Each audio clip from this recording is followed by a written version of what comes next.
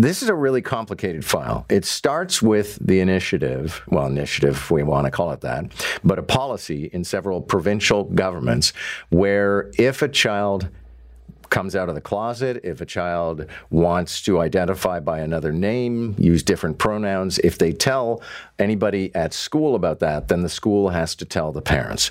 So there's a lawsuit against that to prove that it's unconstitutional.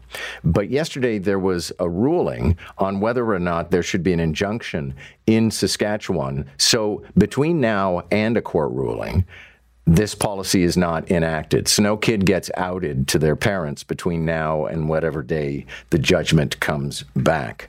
Yesterday, a judge said, yeah, you can have the injunction. And then the premier of Saskatchewan said, nah, we're going to invoke the Notwithstanding Clause. The guy who won a case in the morning and then got overruled by a premier in the afternoon is Adam Goldenberg, a Toronto-based lawyer and a guy who's familiar to the listeners here as one of our pundits from time to time. Adam, good morning. Good morning, John. Nice to be with you. Congratulations on winning the case. Was it a surprise to you that this has to be the first time that the Notwithstanding Clause is going to be invoked against an injunction? I actually don't know if that's true or not. It certainly is unusual that the government has said the court hasn't ruled yet on whether this policy is unconstitutional, but we don't care. We're going to introduce legislation that says even if this law violates the charter rights of children, we are enacting it anyway. So that is a shocking development, whether it's especially unusual because it comes before the court has even ruled on the constitutionality of the policy. I don't know, but it's extremely disappointing and surprising that before it has even made its case in court on the constitutionality of the policy, the government has received a ruling from the court saying, we've looked at the evidence, including expert evidence, and concluded that this policy will cause irreparable harm. That's what you need to establish to get an injunction, irreparable harm to a small number of especially vulnerable young people. Even though the court made that finding on the basis of evidence, the government now says, we don't care. We're going to pass a law that inflicts that harm intentionally, that harms kids on purpose, despite their charter rights. And we're going to use this extraordinary power in the Constitution to do it. That certainly is unprecedented. So does this nullify the case you were preparing to argue, or does the arguments go ahead? No, nothing is nullified. The case goes ahead. We've got filing deadlines next week. We've got court time booked in October for cross-examinations. We've got arguments scheduled in November. None of that has changed. And as of today, importantly, in Saskatchewan, if a student below the age of 16 comes out to a trusted adult at school, a teacher, a counselor, a coach, and says, this is who I am, and I want these pronouns to be how you refer to me, and I need help figuring this out. I'm going to tell my parents that I need to figure out how to do that. That teacher, that coach, that counselor, like the school nurse, for heaven's sakes, doesn't have to disrespect that student by misgendering them, by invalidating their identity. That no longer has to happen in Saskatchewan today because of yesterday's ruling, and nothing that the premier said yesterday changes that. The case goes ahead until such time as the court decides there's some reason for it not to go ahead.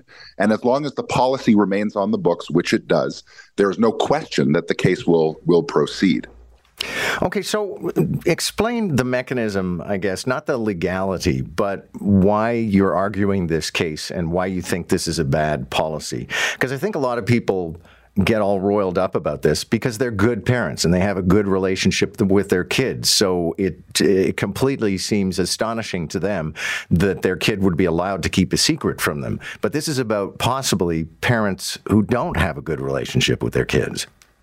Totally. And I don't think you will find a single person on our legal team, at our client, among any of our experts who would disagree that the very best thing a gender diverse kid can have, the very best thing for a kid who comes out as trans or non-binary, is supportive parents. They are the difference maker. And if you have supportive parents at home, there is no amount of supportive teachers or coaches or counselors that can even come close to the benefit of having those supportive parents involved in your upbringing as a child. But just as you said, John, we're not talking about the supportive parents here. We're talking about the minority of parents who aren't supportive.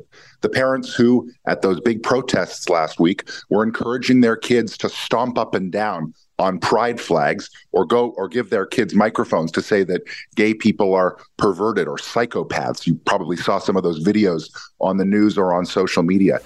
If there are kids who grow up in households where parents are intolerant, where parents are not accepting, it can be extremely dangerous for those parents to know about their kids' gender identity, certainly before those kids have had an opportunity to establish a network of supportive adults who can keep them safe.